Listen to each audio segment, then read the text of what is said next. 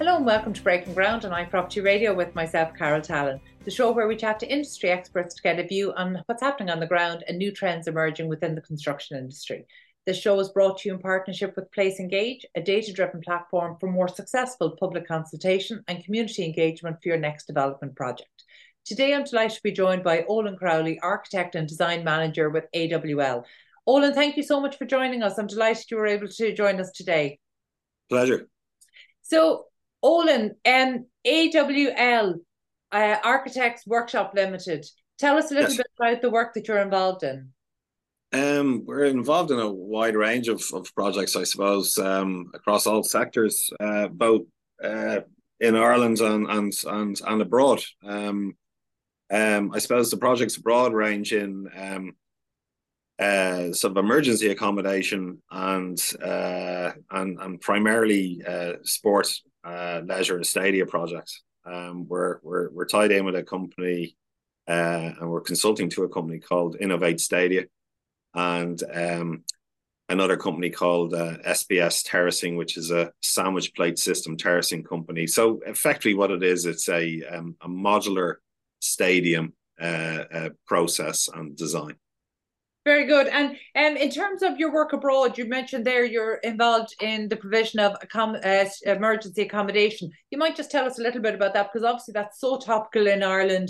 It's a nut that hasn't been fully cracked here. I mean, are there models from outside of Ireland that we need to be looking towards? Yeah, I mean, it sort of started off, I suppose, back in the day, as long back as by 2006, 2007, we were involved in some stadium projects.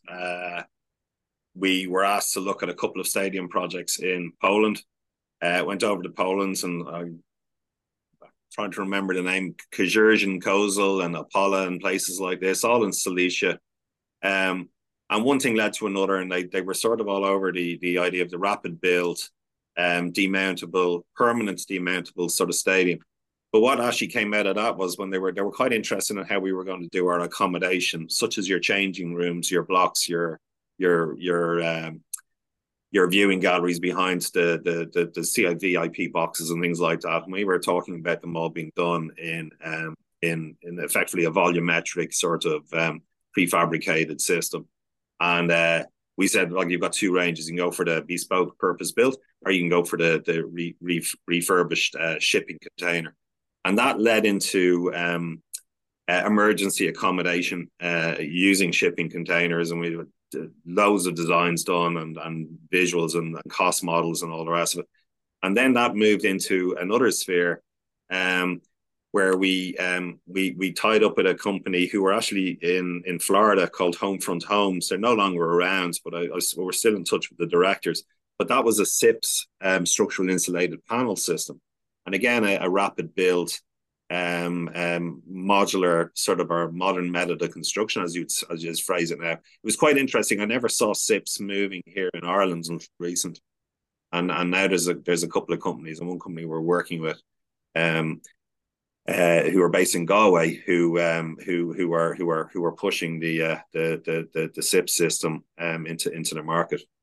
You know, it's interesting when we look at maybe the evolution of offsite and other modern methods of construction in Ireland, because, you know, they're getting a lot of airtime at the moment. You know, it's certainly this type of modern construction is certainly stepping forward as a solution. It's really what we need for the moment. But the reality is, everybody we speak to, they've been championing these systems for at least one, if not two, and sometimes more decades. So Can you just maybe talk to me a little bit about the process of adoption of new technologies as you've seen it across the industry, particularly when you have that international perspective? Yeah, I mean, look, we've got our first sort of I suppose specific project in terms of MMC working with Tempo Housing. Like I said, we first came across Tempo Housing in Holland in 2008. They were doing student accommodation using shipping containers, and went over there with a couple of actually at the time US investors who were looking at doing the same in the United States. And we went around for 2 days, looked at all the projects they had, and just thought this is a great fit, a great system, clever, reuse, recycling, renewable, sustainable, ticking all the boxes. There was 28,000 shipping containers in Holland that were sitting there rusting away, and they needed a home. And we said we've got the technology to do it, but unfortunately, shipping containers at the time were viewed as a second-hand building product, and it never sort of went too much further. And then it was interesting seeing like things like Sir Grand Designs and them championing shipping containers in terms of residential development. I think the Home of the Year in Northern Ireland and all the rest of it. And everybody said, wow, isn't that so clever? And there you going, bang my head against the wall saying, we were all trying to do this for years, but nobody would listen. But anyway, now, for example, the scheme in Dublin with Tempo, they've moved away from obviously shipping containers, and they've got prefabricated, purpose built, A-rated, very highly spec'd building system that's all fabricated in Poland and shipped across. You're looking at probably 6 weeks on site, and this particular project had planning permission in place already, and the site was purchased. It's a small scheme. It's only 6 units, and that's 12 effectively modules, volumetric modules, in terms of the sort of cabins that are being put together. And cabins is a wrong phrase, because, to be honest with you, in terms of people will think about sort of modular is still the phrase they use, but MMC, and when you put that together, the cladding is a brick slip cladding. You can have any finish in the world you want. For all intents and purposes, you're getting an industrialized building process, with exceptional sort of U values and A ratings. And it's like everything else. Something that's made in a factory generally is a lot better than something that's made, in a field. It just, I suppose it reminds me of the process of making sausage. You're talking about 6 units for that particular scheme, that actually the on-site time might be only 6 weeks. Yeah. But there's probably a lead-in time on that project of how long? Oh, there's a lead-in time, but it's a bit like the stadium stuff as well. I mean, the lead-in time would be that the factory has to get mobilized as economies of scale. Like if you can gear up with a 50 residential unit order, that the factories can gear up and probably produce about 20 units a week. At the moment they'd be working at about 5 units a week, but it's a case of if they have to work 24 hours a day to produce these units and get them out, the quicker they produce them, the quicker they get paid. It's a bit like I suppose a production factory for cars. I went over, actually, one of the many research trips we went over to a massive facility in northeastern England, and the company at the time was they were known as the Catfoss Group, and Catfoss used to do basically what we're talking about in terms of modern methods of construction, but their modules or their cabins were primarily for the commercial market. They would use them for 5 or 6 years, then take them down, refurbish them, and reuse them again.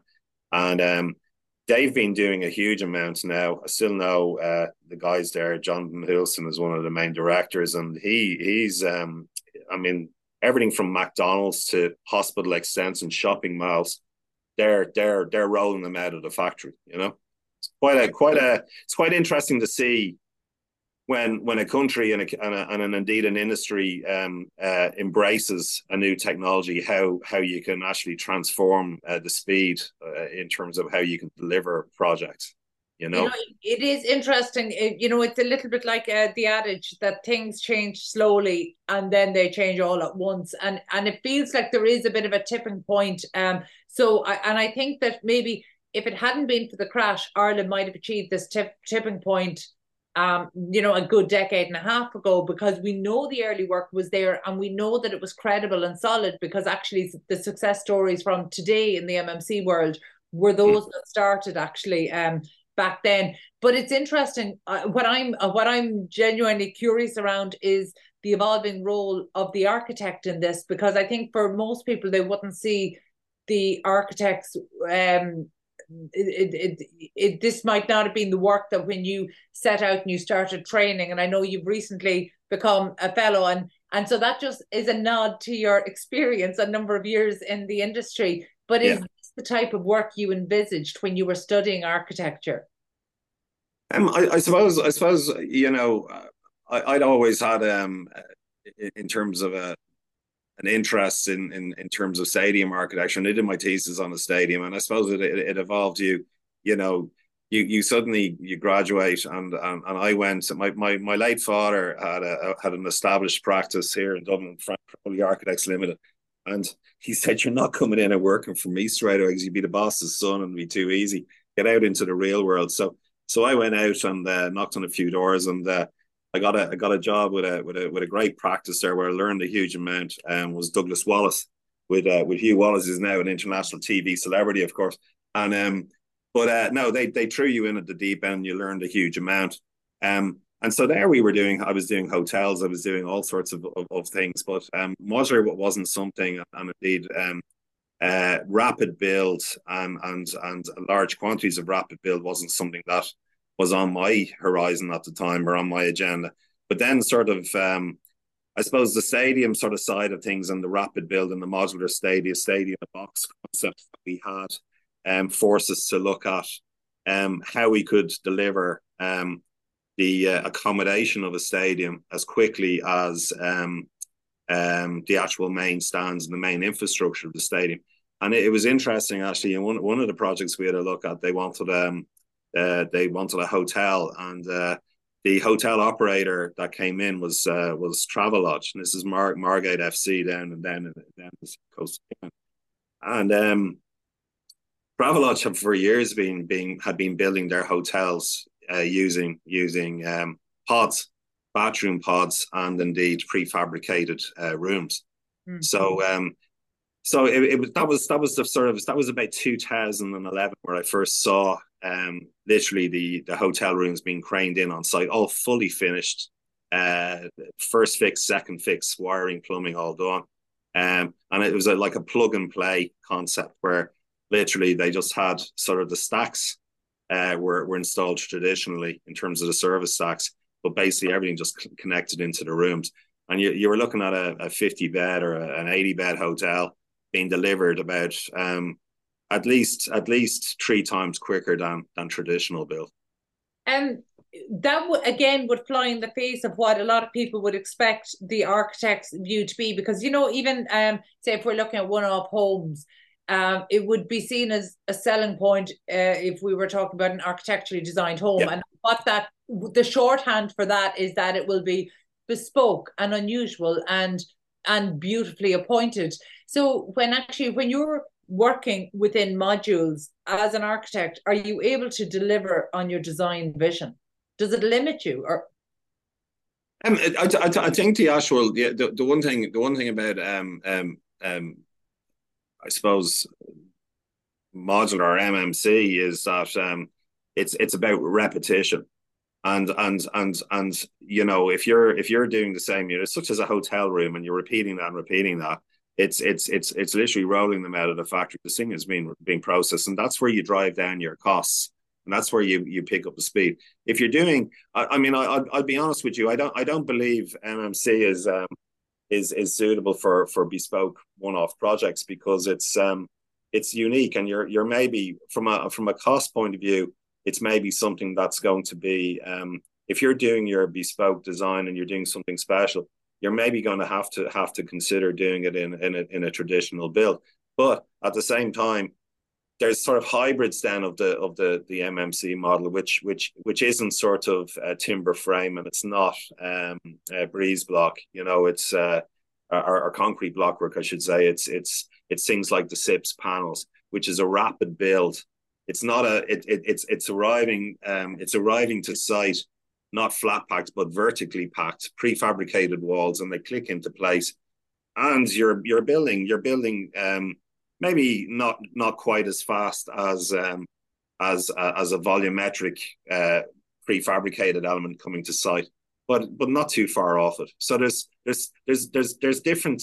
I suppose every project has its own methodologies in terms of how you're going to deliver it, and usually it's budget driven in a lot of cases, and I think for me, I think there's real opportunities for we're involved in emergency accommodation proposals at the moment, and we're working on designs there where it's replicating designs, but that design can evolve to revert back to standard residential. So the modules are being designed as 37 and 45 square meters, so they will be compliant with apartment guideline sizes, so that when this crisis is over, sooner rather than later, these modular units, or these dwellings will revert back to, and they're demountable and movable as well, of course, but they can be reused as housing stock. And Olin, how has not so much the role of the architect, but say when the architect gets involved? So we know that the RIAI has done great work in promoting design for manufacturing assembly, DFMA.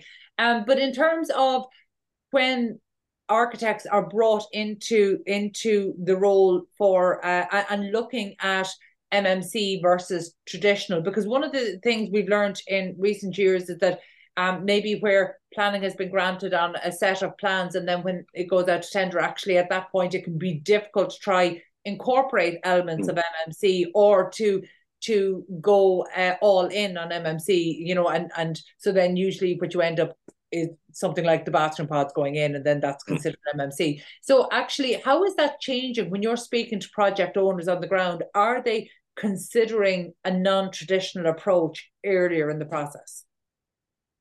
In a lot of cases, I would have to say no. There was one or two schemes where we were asked to look at apartment schemes that had been granted planning permission, and we took our templates out in terms of the one of the systems. I mean, the widths of the systems, you have to be able to transport them to site on a flatbed truck. And the rules and regulations that we learned in the UK, because we did a number of MMC hospital units in a place called Orpington in Kent back in 2012, and these were all, you know, if the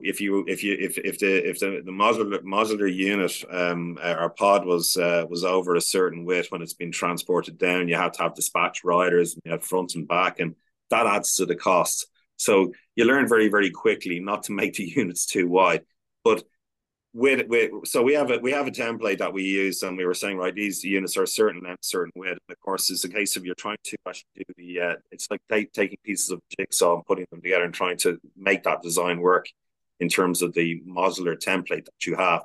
And in a lot of cases, you were falling short. You were looking to try and sort of squeeze spaces and elongate. So to be honest with you, it's not something that I think we were, from the projects we looked at, we were able to successfully sort of say, yes, we can make this work as an MMC, stackable sort of pod structure, as it were. You know, the design was too far advanced as a traditional build.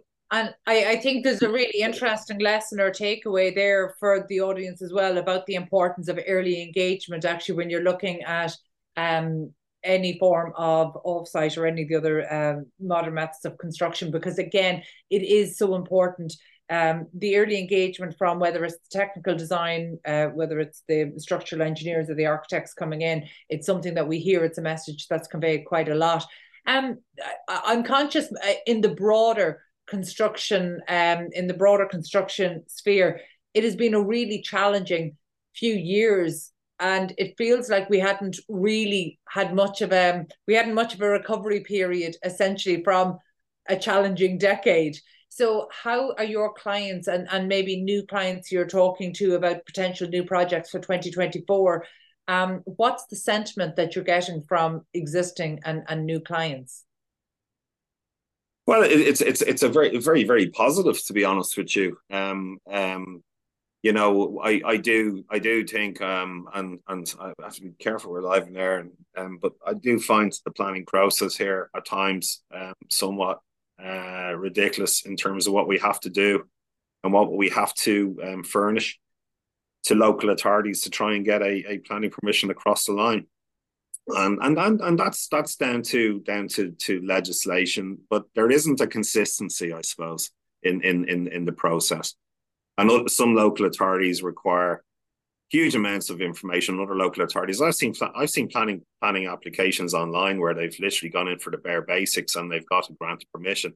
And I started saying, if we were to do this in X, Y, and Z, we'd have to have at least 15 reports, analysis, this, that, and all the rest of it. So the planning process does add a huge amount onto the delivery of residential. And we have a housing crisis, and the housing crisis is only going to get worse. There is the issue with regard to available service land. But like I said, we used to just have our domestic and a few non-national residents looking for accommodation. And now that's gone through the roof, and I think it's going to continue to get worse with everything that's going on in the Middle East in the last few weeks. It seems to be one crisis after another. So I think we as a nation are going to be expected, and rightly so, to take in people that are having a tougher time. God knows, we as the Irish, we travelled the world and immigrated across the world when we were having a tough time, and now we're going to have to welcome people to our shores. But they're going to need accommodation as well, Well, absolutely, and the people who are building that accommodation are going to need accommodation. So it feels like the demand side of the equation is absolutely not in question at all. I suppose, Olin, before we finish up, because I am conscious of your time as well. Thank you for being so generous with it. Just because you've referenced planning, is there anything in the planning and development bill that makes you hopeful these things are going to change? Well, I'd have to say that I think, and it's not often people sort of give credit to politicians, but I think the housing minister, despite the fact that he gets a lot of grief in the media, I think he's produced quite a few plans and quite a few strategies which are very commendable and very forward thinking. And I think I think that's what you need. You need leadership in this sphere, and I think we do have it. I do think we have it there. I think it's refreshing to see sometimes, because we've all experienced various departments and within government and local government level which haven't maybe worked particularly well. But I must say, I think from leadership has to come from the top, and I think it's been quite evident here, in terms of the strategies and the forward thinking. That's a really positive note to end on, and I am delighted that you've said that, because you're right. It's not always popular to commend and to credit when good work is done. I think maybe the source of frustration maybe is around big announcements and then a lack of tangible delivery after that. But you're absolutely right. There have been some initiatives that genuinely have been transformative on the ground. We just need more of that. And maybe more of an interrogation of the obstacles like planning that are still standing in the way. But thank you so much. And I suppose final word for today. What are your expectations for 2024? Expectations for 2024, I think obviously we'd like to sort of see an acceleration in terms of delivery of affordable units. Big issue, I think, in this country isn't just affordability and emergency accommodation, but it's actually the first time buyers out there. The young people. I've got kids who are my daughter's in her early 20s and a couple of teenage boys, and I'm sort of thinking to myself, how are they ever going to get a house? And that's something that's the next problem then. Well, it's a current problem now in terms of affordability. And you've got people, we're building a national children's hospital, and we're going to have thousands of staff required, nurses, accommodation. Where are they going to live? How are they going to afford to live in this city and go to work in a children's hospital? So there's a lot of challenges ahead. And I think affordability rapid delivery and affordability. And I think if you deliver something and you have enough supply in the market, that sort of sometimes put manners on the price of something as well. So I think it's sort of somewhat connected. So that's what I'm hoping that the 2024 will deliver. We've got a lot of very capable people in this country who are working hard to get a residential and cheaper residential in the market, from government level all the way down to mere architects like myself. And I think keep the momentum going is what I'd say. Excellent. Keep momentum going. That's a good note. And you reminded me that only this week a very senior planner really raised the question of, do we have a housing crisis, or is it more accurate to say we have an affordability crisis? And I think he had a really good point. So and that's not a statement, it's a question, and I'll leave that hanging there. But thank you so much. That was Olin Crowley, Architect and Design Manager with AWL. Our thanks to show producer Katie Talon and to the production team at Hear Me Roar Media. Also thanks to Place Engage for making these conversations possible. If you enjoyed this episode, please be sure to subscribe to the podcast and check out all of the other real estate and construction shows on iProperty Radio. And finally, thank you for tuning in. We'll catch you on the next episode of Breaking Ground on iProperty Radio.